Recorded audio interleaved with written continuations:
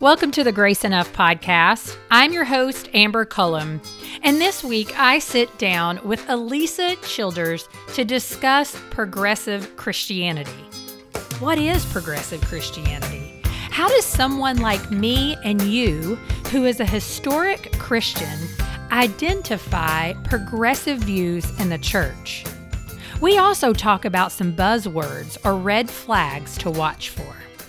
Alisa's book, Another Gospel, which I recently finished, describes the intellectual journey she took as she wrestled through a series of questions that bubbled up following a Sunday school class she attended. The teacher of that Sunday school class was one of her pastors who had personally invited her to the class.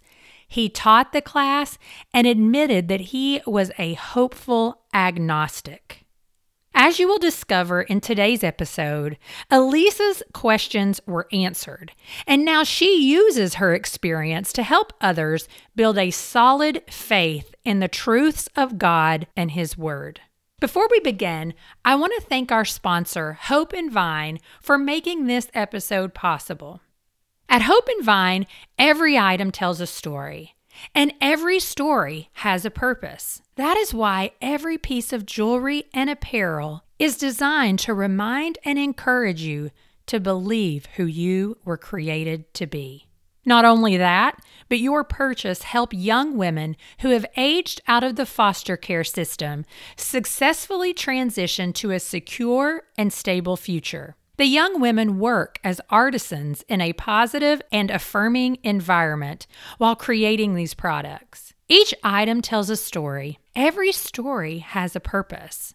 So tell your story in a beautiful way when you shop at www.hope-vine.myshopify.com. That's hope-vine.myshopify.com. And at checkout, enter Grace-2020 through December 31st to receive 15% off your purchase. That's Grace-2020 for 15% off your purchase. Okay, friends, let's jump into this week's conversation with Alisa Childers. Good afternoon, Alisa. Thank you for being on the Grace Enough podcast today. Hey, thanks for having me. It's great to be here. Yeah, let's get started with you just introducing yourself and tell us a little bit about your family and what you do. Well, I have a kind of interesting background that led me to where I am today. So I have a background in music. I grew up as the daughter of one of the pioneers of contemporary Christian music and went into the music industry myself for several years with the group Zoe Girl. Maybe some of your listeners will remember Zoe Girl. That's right. All the early or late 90s, early 2000s Christians, they're cheering for that. That's right. That's right. And so, essentially now I have a blog and I've just written a book, but the book is really a reflection of my story. So after Zoe Girl ended, I went through a time of pretty dark doubt about what I believed about Christianity. So the book chronicles that journey, and I know we can dig down into that a little more as we go along, but just a bit about my family. I'm married. In fact, I married our drummer. I'm a walking cliche. So I married Zoe Girl's drummer, Mike, and we've been married 17 years. And we have a 12-year-old little girl who's awesome and a 9-year-old little boy who's awesome. And that's my favorite thing, is being a mom and a wife. And so all the other stuff I get to do is just icing on the cake. And so it's really fun to get to blog about reasons why Christianity is true and to help other people with their doubts. And so that's what I do. Yeah, well, in addition to blogging, you have a podcast, the Alisa Childers podcast, which is a podcast that has been really beneficial in my life. So thank you for doing that. Oh, that's so great to hear. Thank you. Yeah, we started the podcast, I guess, about 3 years ago. And then I just started a YouTube channel since COVID started. So I'm on all the platforms now. I know, right? That's why you got to have that cute little setup that everybody can't see here, but if you hop over to YouTube, you'll see it. Yes. Well, let's talk a little bit about your journey and your book, Another Gospel.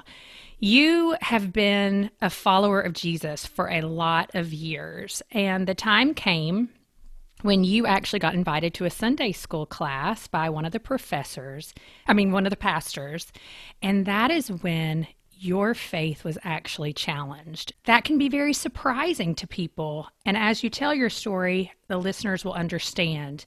But walk us through what happened and tell us a little bit about what was going on in that Sunday school class. Yes. So part of the background of what makes this kind of, like you mentioned, this might shock people that I went through doubt. And that the reason for that is because I had spent so much of my life as a committed Christian, a very genuine, authentic Christian. I had wonderful Christian parents who modeled the real thing for me. So the Christianity that I grew up with was very holistic in the sense that my parents, it wasn't just a Sunday thing. And it wasn't just a church thing. This was something that we lived as a family, not perfectly, not at all trying to Right. imply that it was at all perfect, but that's kind of the point is what my parents did with the imperfect things that they would do or that would happen, always just going back to the Lord and also taking care of others. And my mom always had us out working the soup lines at the Fred Jordan Mission. We did street evangelism with my dad.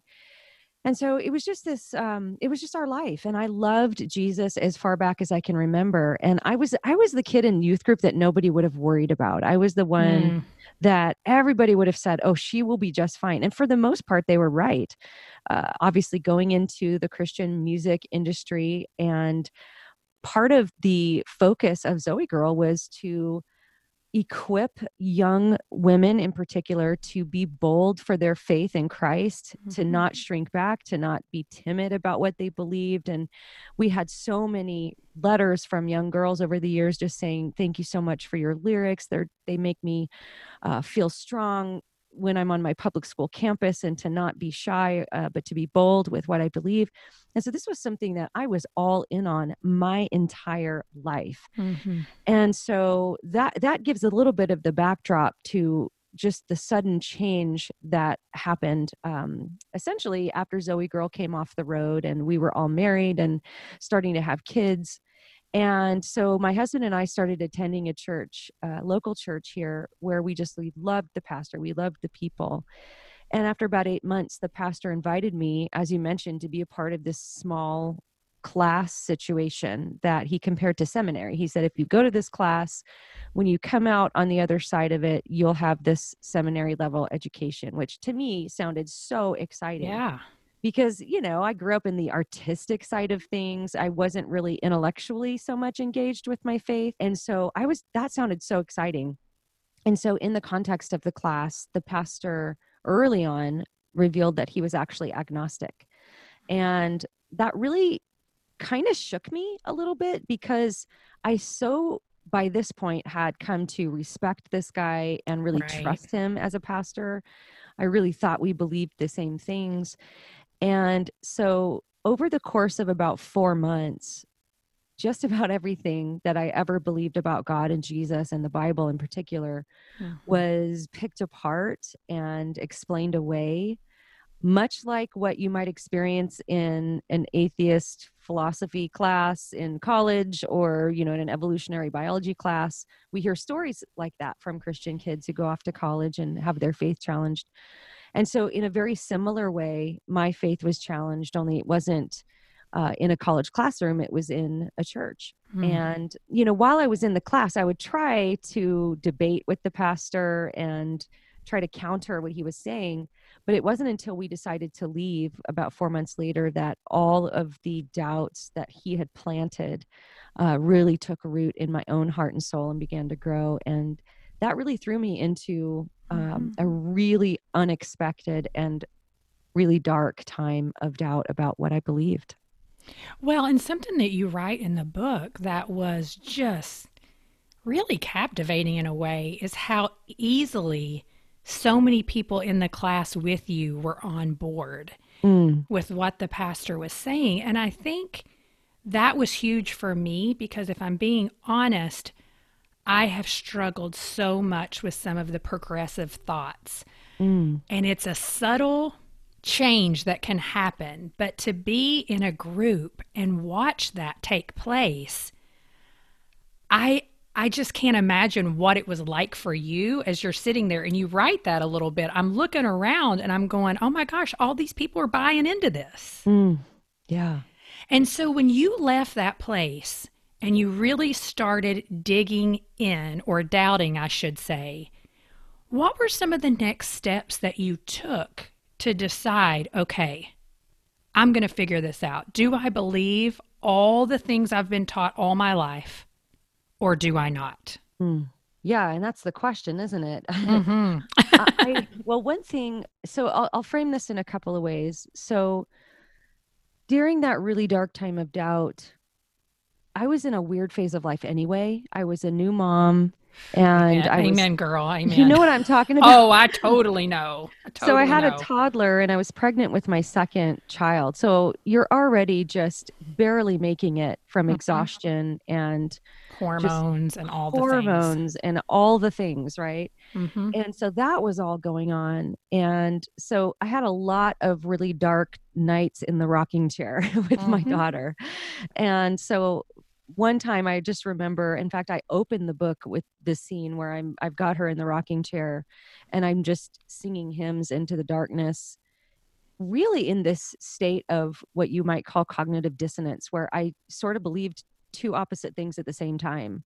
And Yeah. it was torment. It's like I knew God existed, but I had been intellectually persuaded that he didn't. Mm-hmm. And so I'm trying to resolve this tension in my soul. So that gives you a picture into just the darkness. Um, but to frame it also about just what were the next steps, one thing I did observe that was very clear to me was that a lot of the other people in the class that were buying into some of these ideas, it seemed that what they were walking away from wasn't necessarily the real thing. So Mm. I heard people saying things like they were changing their minds about God because their prayers weren't answered the way that they thought Oh. they were supposed to be answered. Or maybe they grew up, others had expressed that they grew up in a really suffocating Mm-hmm. and legalistic environment. Yep. And that's what they were giving up. And others still expressed growing up in a Christian bubble where they had never been exposed to other religions or something like that. And so when they witnessed, say, Buddhists in a monastery, they couldn't reconcile the sincerity they saw from the Buddhists with what they were told about Buddhists growing up. And so Mm-hmm. I noticed there were a lot of reasons people were embracing these new ideas, but I wanted to be sure that if I was going to really press into these doubts and figure out what I really believe and what I think is true, and if I wanted to come to the decision that Christianity wasn't true, I wanted to make sure that what I was rejecting was the real thing and not just the version of it that I grew up with, even though I had a pretty Yes. good experience. Maybe that wasn't real. I just wanted to make sure that I knew what Christianity was, so that if I decide it's not true, it's based on what is actually real about it. And Yes. so that was the next steps for me. Was I had to kind of go through some apologetics of basically, do I think God exists, which I resolved fairly quickly. I think the arguments in favor of at least some kind of a God existing are so strong. Mm-hmm. And so that was sort of the beginning of my journey, but much of it was spent just surrounding the Bible, because like I mentioned, I was that kid you'd never worry about, because I mean, it's not like I didn't ever hear skeptical claims against Christianity, but I was able to so easily dismiss them because I would just say, well, the Bible says, and if this person thinks Yes. that, that's not true, well, they just don't believe the Bible. So when this pastor was able to sort of knock the legs out from under the Bible what was seeming to be an effective intellectual way, Yeah. that's when the snowball just started rolling with all the doubts. Yeah. Well, and we're going to talk a little bit about that because, like what you said, it wasn't a university professor who really challenged everything you believed, but it was a progressive Christian pastor. And that, to me, has become a word that I understand. But after sharing something on social media a few weeks ago, I realized that a lot of people don't even know what progressive Christianity is, even though it's all around us all the time. So, what is progressive Christianity? And share with us maybe some of their core beliefs or just, those subtle differences Yeah. between historic and progressive Christianity.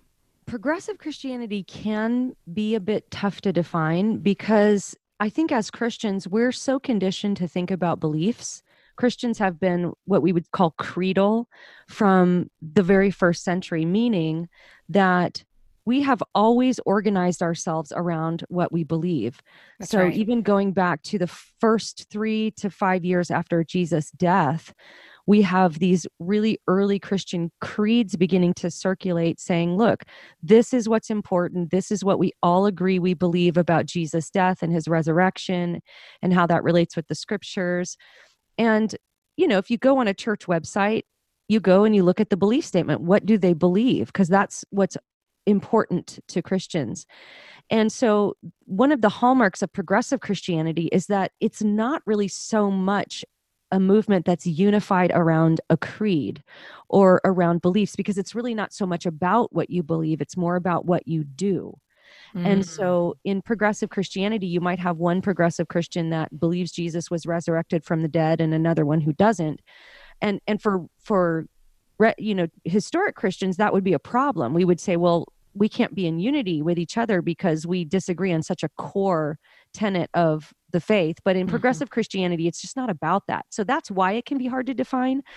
But I think the best way to define it is if you had a recipe for progressive Christianity, it would be uh, the theology of the theological liberalism that arose in the late 1800s, early 1900s. So, in essence, beliefs that are calling the Bible's reliability into question, questioning if we really think the whole Bible is the Word of God, questioning some of the miraculous events in the Bible. Did those things really happen? Does it matter?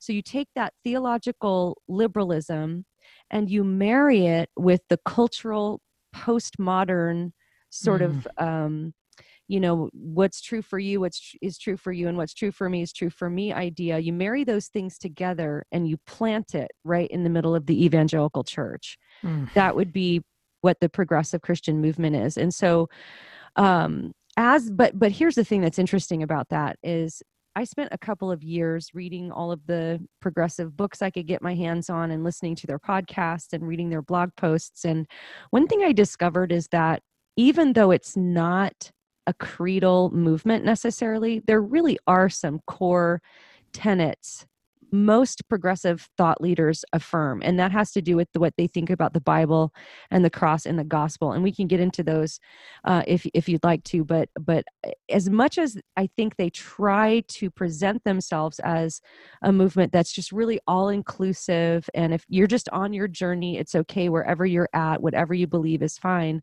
It really does bottom back out into some pretty hardcore tenets that you probably wouldn't want to push back on if you were a part of that movement, if that makes Mm. sense. That does make sense. And we're going to dig in a little bit about the Bible and their view on that. So hopefully um, what their core tenet is on that will kind of come out a little bit. But Hmm. with that said, let's talk about, scripture being the inspired, inerrant, and infallible word of God. I've heard more and more Christians wrestling through this idea, including myself. And you were taught that, it is the infallible word of God, just like I was, and you believe that.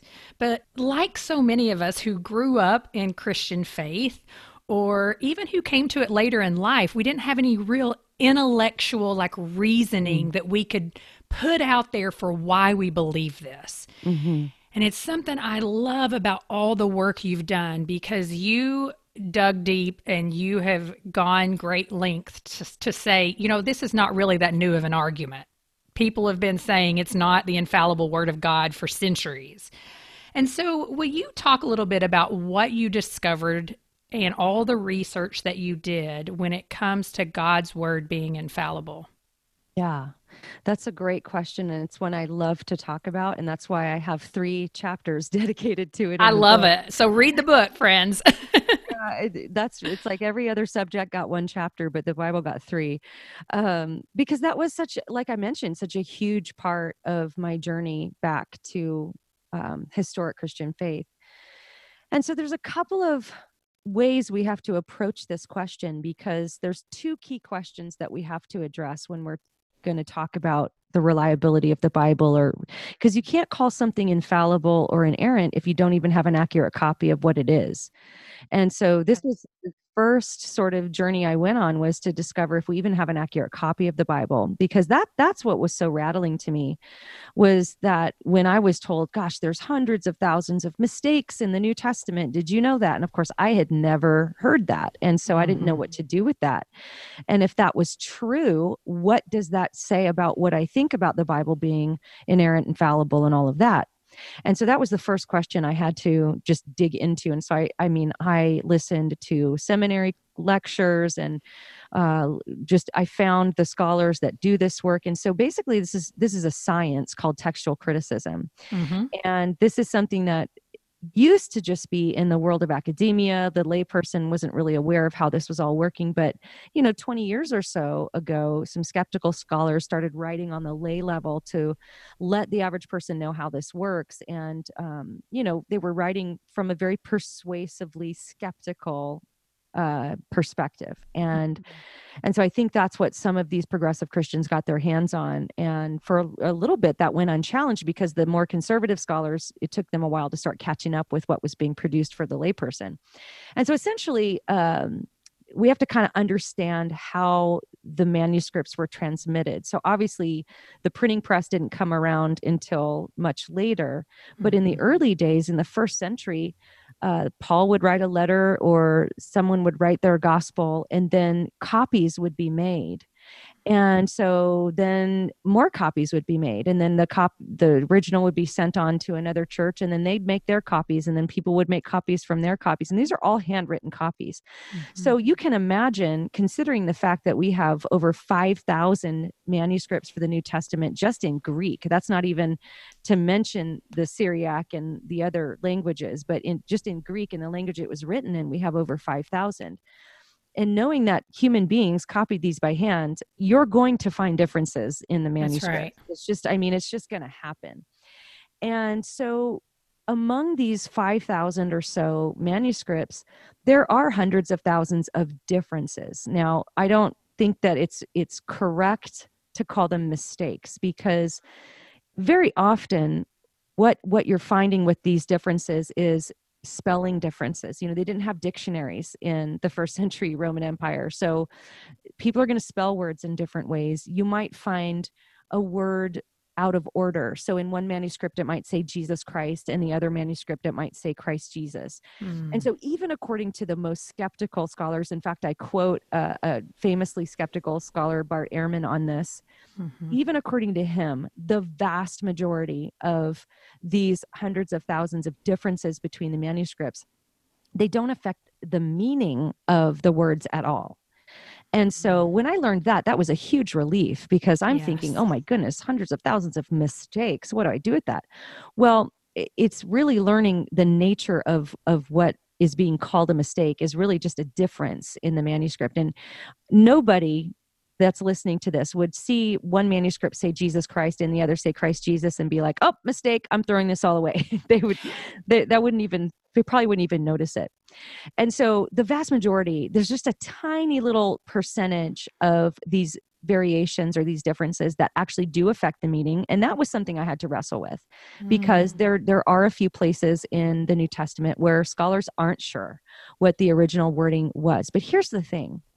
Every single one of those are footnoted in your study Bibles. Yeah. In fact, people have probably scratched their heads over this, where you might have one translation where the verse is a bit longer, and then another translation where it's a bit shorter. And you're like, wait, what happened here? Something either got added or taken out. What's going on?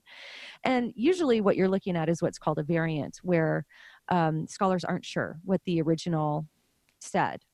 But here's the thing about even those, that's such a small percentage, and not one of those calls into question any core essential doctrine regarding Christianity or the gospel.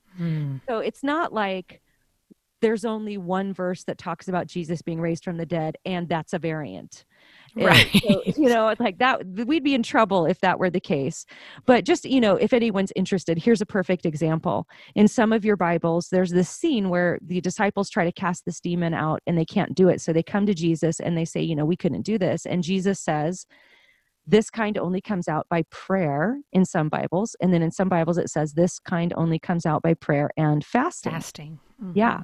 And so that's an example of a variant where scholars aren't entirely sure. I think many scholars think that it's the one that just says prayer. But then I've heard textual critics say, but it's not going to hurt to pray and fast, and it's not going to change the gospel either way. Well, and right. So, that's the thing at the end of the day, that when you explain all of that and talk about it, I love the example that you use in your book, as you have like 5 different recipes. Well, no, 5 of the same recipes written by 5 different people, or maybe it was like 4. Yeah. And ultimately, you can still make the same cake that was your grandmother's. It's just there's one word difference. Yes. And it helps me so much to think through it in that way, because we're not throwing the whole recipe to the cake away because of one little misprint. Yes, exactly. Or, maybe it got torn and you only have right. the word on one of the manuscripts. You still can line that up. And that's really the way to discover what the original said, is you take, the 5 recipe cards. And I think that's why it's so visually helpful to look in the book and actually see those 5 recipe cards, because there's not an honest person alive that would look at those recipe cards and say, yeah, I don't know what this recipe is, because there's some differences in the copies. I think everybody would know exactly what it is. And that's kind of how, it's a simple example, but it shows the reader how textual criticism works. That's right. And so that would be the first question is, do we have an accurate copy? So I became satisfied that we do. We have an accurate copy of what was written. Well, you could, in theory, have an accurate copy of a lie. You could have an accurate copy of something that was a later development, or that, people just made up as they went along. And so with the first question answered, okay, we have an accurate copy. Well, how do we know that this was actually eyewitness testimony? How do we know that the people who we think wrote this actually did write it? And there is so much just an overabundance of evidence to support the accuracy and the reliability of the New Testament documents, in particular the Gospels, which, that's the story of Jesus. That's right. That's where we get to know Jesus, is in the Gospels. It's hugely important to know that what was written in those Gospels is accurate. And here's kind of the logic that I follow in the book, is that if those documents, particularly the Gospels, are accurate, and if they accurately record what Jesus said, then we can know what Jesus thought about the scriptures, because Jesus talks about the Old Testament scriptures quite a bit. And so that was kind of the logical journey I took. And just a couple of things about reliability. There are different ways scholars will look at historical documents to determine whether or not they're accurate. And I quoted J. Warner Wallace in my book, because his book, Cold Case Christianity, talks about he was a successful cold case homicide detective in Los Angeles who was an atheist. And he used to chide Christians and make fun of Christians and say, oh, you guys don't know what you're talking about. But then he realized, I've never actually examined the evidence for Christianity. So he turned Christianity into a cold case. And when he read the Gospels, he saw all of the markers of authentic eyewitness testimony. Now, he would know what that sounds like as a detective. And so I quote some examples of that in my book, where the differences that we see in the Gospels actually lend to its authenticity, because if they all said the same thing word for word, as the homicide detective says, well, that's how I would know they all got together to harmonize their testimony. He says, I expect if it's authentic that the different eyewitnesses are going to be telling things from a slightly different perspective. And then you put that puzzle together to get the whole story. And so I quoted him in that. But there are other, even just looking at the names in the New Testament, they didn't have Google back then. They didn't have a way to go find out what's the most popular girl's name in, 52 AD or whatever. That's right. But if you go back and you look at what the most popular names were, the New Testament documents, the accuracy of even the percentages of the names is so accurate. Yeah. And interestingly, the Gnostic Gospels, which were written later, which a lot of people try to argue, were a part of this early Christianity, they don't get those names right. And Wow. there's so many little things like that. So I think that you would be having to really go out of your way to try to figure out a way to make this not accurate, not eyewitness testimony. And when you really look at the facts, it's really kind of impossible to do. Mm, So we have accurate copy of authentic eyewitness testimony about Jesus Christ. And right, that's a right. huge starting point.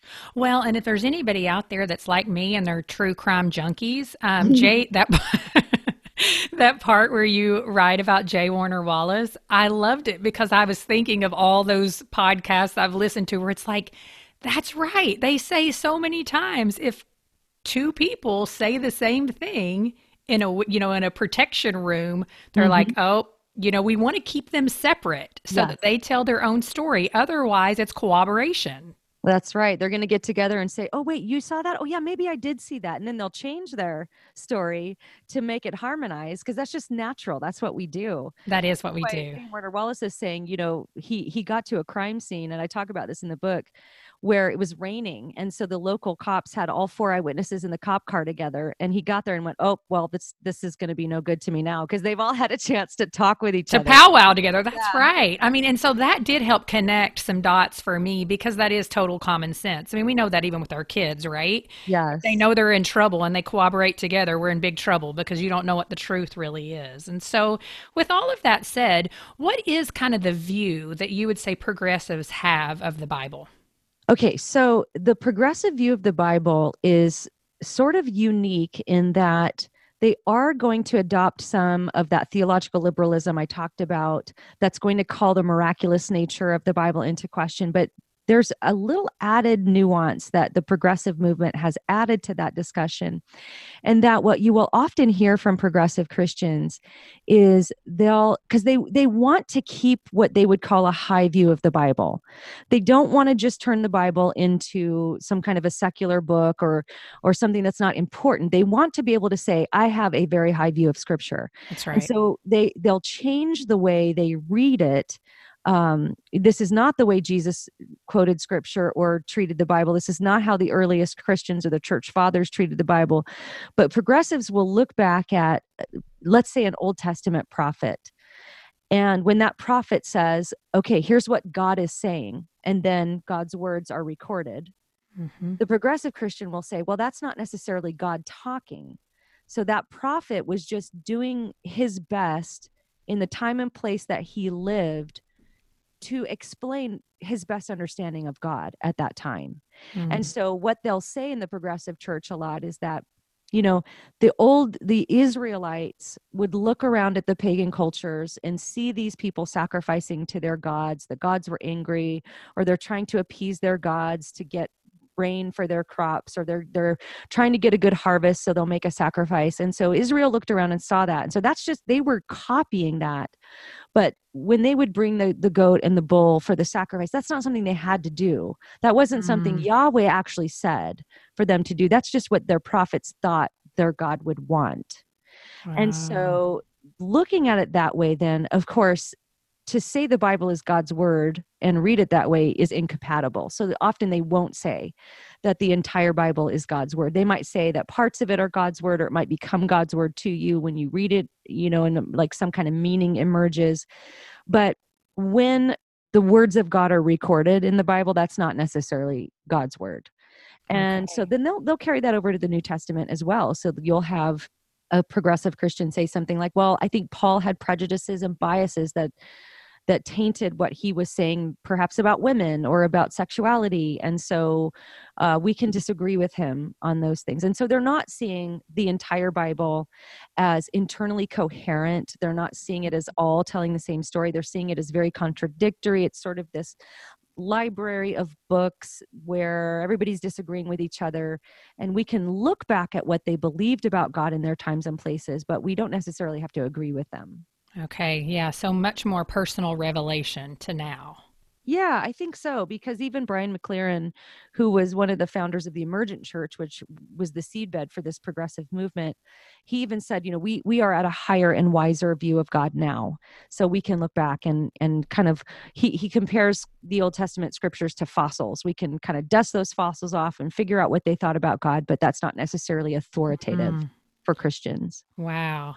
Well, and with that said, I have a listener who is also a friend, and we have talked back and forth about some of your podcast episodes. And I agree with her question. She said, I would love to just know some, buzzwords, some red flags when it comes to progressive Christian thought. Can you share any of those, words that like, oh, when I hear that, my ears should perk up a little bit and kind Yeah. of cipher through what they're saying? Yeah, so there are definitely some buzzwords and phrases. Things like cosmic child abuse is something that you'll hear a lot in the progressive church in regard to the atonement. So the idea that God the Father would require the blood sacrifice of his only son to make atonement for sin. In the progressive mind, this turns God into a cosmic child abuser. So you might hear things like divine child abuse, or God, according to the Bible, God is requiring child sacrifice, or cosmic child abuse is a huge theme in that church, in the progressive church. You might also hear a lot of references to personal conscience in regard to morality. So the Bible isn't going to be the authority for that's going to inform what we believe about morality. It's going to be our personal God-given consciences that's going to decide those things. You're going to look for the redefinition of words. A lot of times in the progressive church, they'll talk about love, and this is the most loving thing to do, or God is love, therefore, or Jesus loves this person, therefore, and then XYZ. And so what they've done is redefine the word love to mean basically just celebration and affirmation of whatever somebody wants to do or believe, Hmm. rather than the biblical definition being, yes, love is patient and kind. But then you also have these words in that same chapter where it says love rejoices in the truth, and it Hmm. can't rejoice in wrongdoing. And so that's sort of jettisoned in favor of this cultural definition of love. You'll also hear a lot of, I couldn't believe in a God who, and then fill in the blank.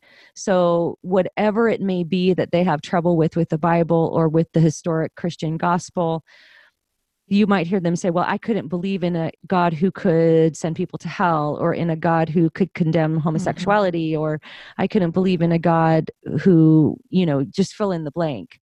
And Right. so they're, again, but that goes back to their personal conscience. They're really comparing God with their own morality, rather than comparing their own morality with God's holy nature.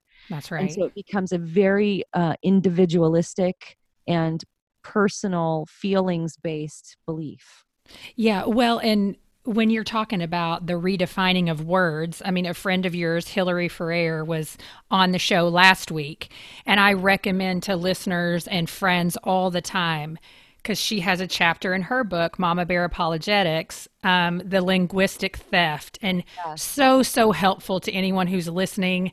I just can't recommend that enough. I loved the whole book, but even just that particular chapter is so helpful in our current culture today. So, Yes. and I know you guys have had plenty of episodes really talking about that whole linguistic theft idea.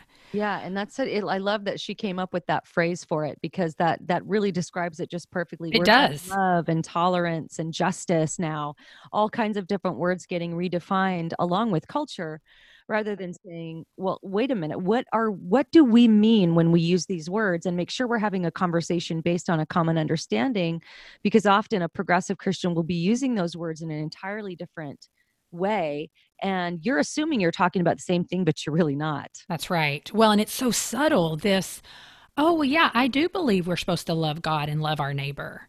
Of And so course. you Right. hear that, and all of a sudden you start thinking, oh, well, maybe I don't, because, does that mean X, Y, and Z, or does that mean Right. A, B, and C? And so it is a very subtle change. Yes, that's right. Yeah. And so, and that's something that I struggle with and to communicate with other people. And I know that's part of why you wrote this book, because that being able to talk through it.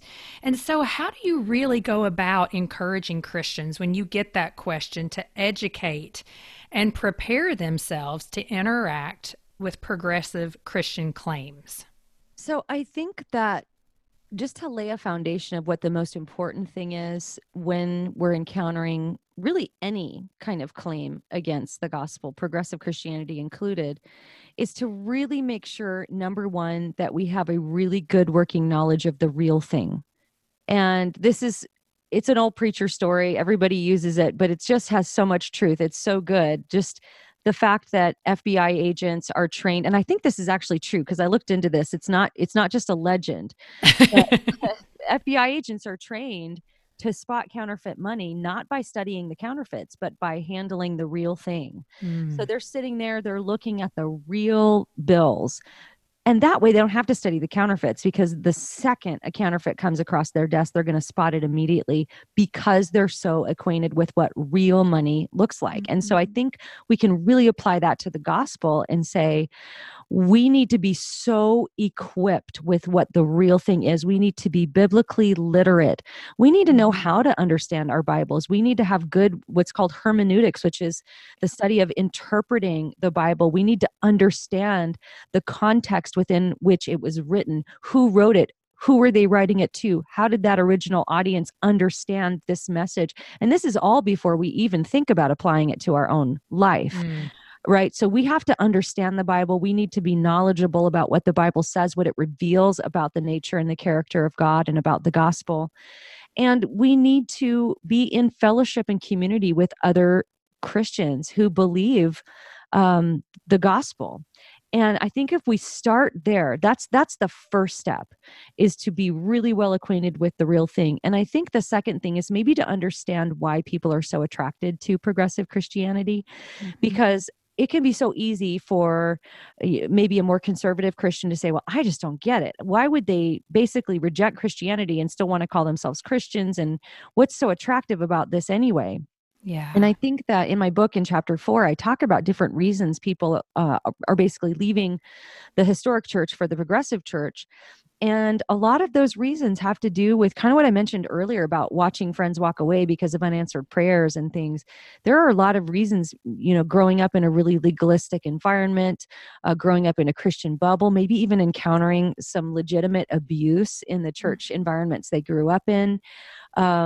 Others just have trouble with the Bible. The Noah's Ark story that they colored as a child on a coloring paper, when they get older and they realize the horrific nature of God's judgment on mankind, that is the backdrop of that story that they never really realized before. In fact, Rachel Held Evans in her book puts this kind of perfectly. She says God, who was supposed to be the hero of the story, was starting to look more like the villain, and she couldn't make sense of that. And so in her journey toward progressive Christianity, it had a lot to do with the Bible and what she was perceiving about God in the Bible. mm, And so this, again, why it's so important to really know God from the Bible, because those kind of stories reveal his attitude towards sin, which that's will right. make the gospel beautiful to somebody who believes that it's good that God is holy. Like, it's good for us Yeah, that God can have no unity with sin, because that's what will keep our existence with him for all eternity quarantined away from evil and suffering. that's That's right. how that happens.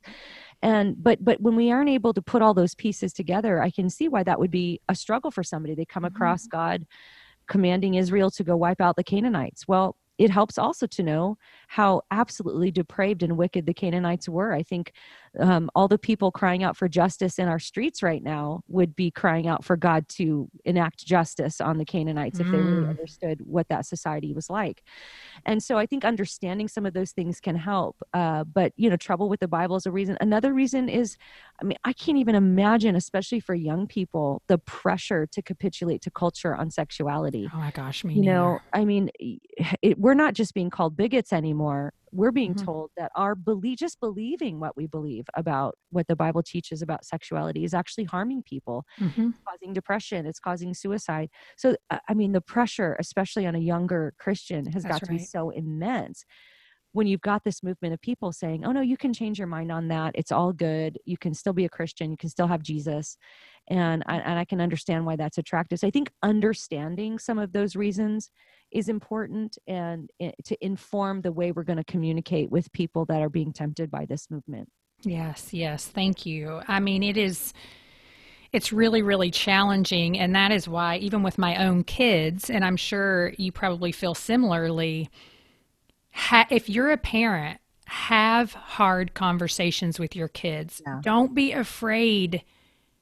Don't think shielding them from some of the hard things is going to save them in the long run. We are Yeah. not promised that our kids are going to choose Jesus in the end. Yeah. But I can't tell you the conversations I've had with my 10 and 8-year-old that says, you know what, Noah's Ark, it wasn't just a bunch of little sweet animals going on. Yeah. God said, I'm going to choose you and set you apart because all these people have turned from me. And so because of his holiness and sin, he wiped everybody out. Yeah. You know, I mean, we think they can't handle that, but I would rather them handle it coming from me than waiting till they're out on their own. Yeah. And reading it for themselves and asking someone else the question. And so just don't That's stray right. away from that. Yeah, it's so important. And I try to do that. Even it's hard, even I think, because we can have so much fear as parents, but I think it's even important to be the initiator of some of those things, to even ask our kids, like, what's your biggest question about God? And then if Mhm. we can just react without fear and just continue to ask our kids questions and open up that conversation, then I think they'll be more likely to come to us when they start to express Absolutely. doubts and things like that. And especially if we give them some space to doubt. And that's the hardest thing as a parent. Like when my daughter asks me a skeptical question, because they are asking skeptical questions. I mean, that's the water they're swimming in That's culture right. right now.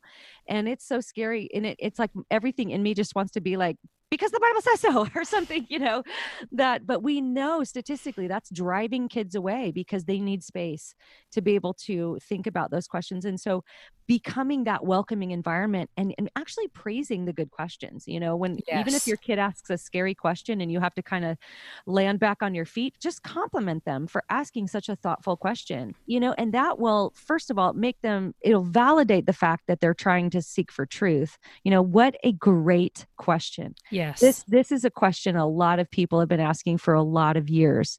And maybe asking your kids more questions about that, and even sharing, like, well, when I had that question, here's how I processed it, Mhm. rather than telling them what to think. Because just this particular cultural moment we're in, Mhm. people are being so driven away by just dogmatic truth statements. So trying to keep the conversation going with good questions, I think, is a good way, especially for parents, to go about with their kids. I agree so much. I mean, we are question askers in our family, so it can be a little overwhelming at times, but what a great way to let them know that you're a safe place to Yeah. process. Yeah. Because they'll go to Google if we don't do that. I, And we don't want that. no, we don't. Well, as we close out today, you've touched on this a little bit when it comes to the whole idea of love. And so we are commanded, like we said earlier, to love God and love people. And something I see so much now is almost that tolerance is love. You don't disagree with someone or you're unloving. And so, thinking about that, what are some other things that you would say the progressive Christian movement is really misinterpreting those commands? Yeah. I think that the redefinition of the word love and the redefinition of the word tolerance. So let's talk about that for a second, because that provides the backdrop for this question, really. The word tolerance by nature means that you disagree with somebody, because you don't have to tolerate someone if you just agree with everything they're saying. That's not tolerance. That's just called agreement. That's So, right. by its very nature, tolerance requires disagreement, but that's not what the word means anymore. Now, tolerance has become this catch all phrase to mean basically what love means: affirming and celebrating whatever someone thinks or wants to do or believes about the world. And that's, biblically speaking, that's not loving. It's, you're not loving someone. If my daughter has a cavity and she doesn't want to go to the dentist because it might hurt or she's fearful, it's not loving of me to say, okay, we won't go, it'll be fine, we'll just leave it, and I'll just affirm you and love you, and it'll be fine. Well, if we do that, there's a good chance that that's decay is going to continue to grow. That's right. It could go into the bone and cause an even greater pain. And so sometimes love has to do hard things. Sometimes love has to make decisions and say things that are difficult. And but we're doing that because we love, because honestly, it would be so much easier to not have to do that, especially in this culture. And so I think that the one thing to be aware of too, with talking about biblical commands and things that are being changed in the progressive world, it really affects their view of the gospel. And so if we see the gospel largely in the Bible and throughout Christian history being about God reconciling sinful man to himself, essentially, I guess you could say, is the heart of the gospel, which will always bear fruit of good works, of course. But in the progressive church, like I mentioned, they don't like the atonement. They don't like the idea of Jesus sacrificing himself for our sins. And so with that gone, the gospel largely becomes a gospel of works. So it's about what you do. It's about who you help. And of course, we do want to help people as Christians. Of course, we're commanded to do those things, but that's not what's going to save us. And I think in the progressive paradigm, they may not word it like this, but salvation is coming from works, which is just another works-based gospel, which Christians have had to stand against since the very first century. Even in the Bible, Paul is saying, stop it with the works. It's not going to save you. You don't have to be circumcised anymore. And so it's, I think that, every new thing always harkens back to an old thing. And I think that's what we see in the progressive movement. And so my encouragement to the listeners would be, again, know the real thing. Even read some of the church fathers. Go back to the really early stuff. And if you're not in line basically with some of the real early stuff, then you might have slid into a bit of a false gospel. Now, of course, the church fathers are fallible. They're not writing the Bible. Right. The Bible is the only inerrant, infallible source for truth. But read those early guys. See what's lining up with the Bible. See what's lining up with you in all three of those things. That's what I did. And I was delighted to discover that my core beliefs really did line up with all of that. And I tweaked some secondary stuff on the way and realized I had some unbiblical beliefs about some things, but the core was there. And that's what we need to preserve, is that beautiful core of the gospel. Well, Alisa, thank you so much for being here today. Will you let everybody know, if they want to connect with you, where is the best place? You can go to alisachilders.com, and from there you'll be able to find my blog and my YouTube channel and my podcast, and there's a link to the book. Of course, I've documented all of this in my book, Another Gospel, where I walk the reader through my journey of doubt and back out, and I'm addressing the progressive movement along the way and answering the claims, how I answered them as a, part of my story. So it's very story driven. It's disarming in the sense that I think you could give it to somebody who's confused or maybe being a little bit tempted by the movement. It's probably not going to convince a hardened progressive Christian, but if somebody's sort of on their way and they're confused, I think it might be a helpful resource for them. But that's called Another Gospel. You can find that at the website as well. Yes, I agree completely, and so appreciate your time today. Thank you so much. I hope today's conversation with Alisa helped you to think through some of the ideas and questions that have been or will be thrown at you in regards to your faith in Jesus. If you are interested in purchasing any of the resources mentioned in today's episode, I want to invite you to visit graceenoughpodcast.com/show notes. Every book mentioned during Grace Enough episodes can be found in the show notes. When you purchase through those links, I receive a small commission at no cost to you. That commission helps support the content I put out week to week on Grace Enough Podcast. Friends, thank you for your support and for listening week in and week out. Thank you for listening to the Grace Enough Podcast. Tune in next time.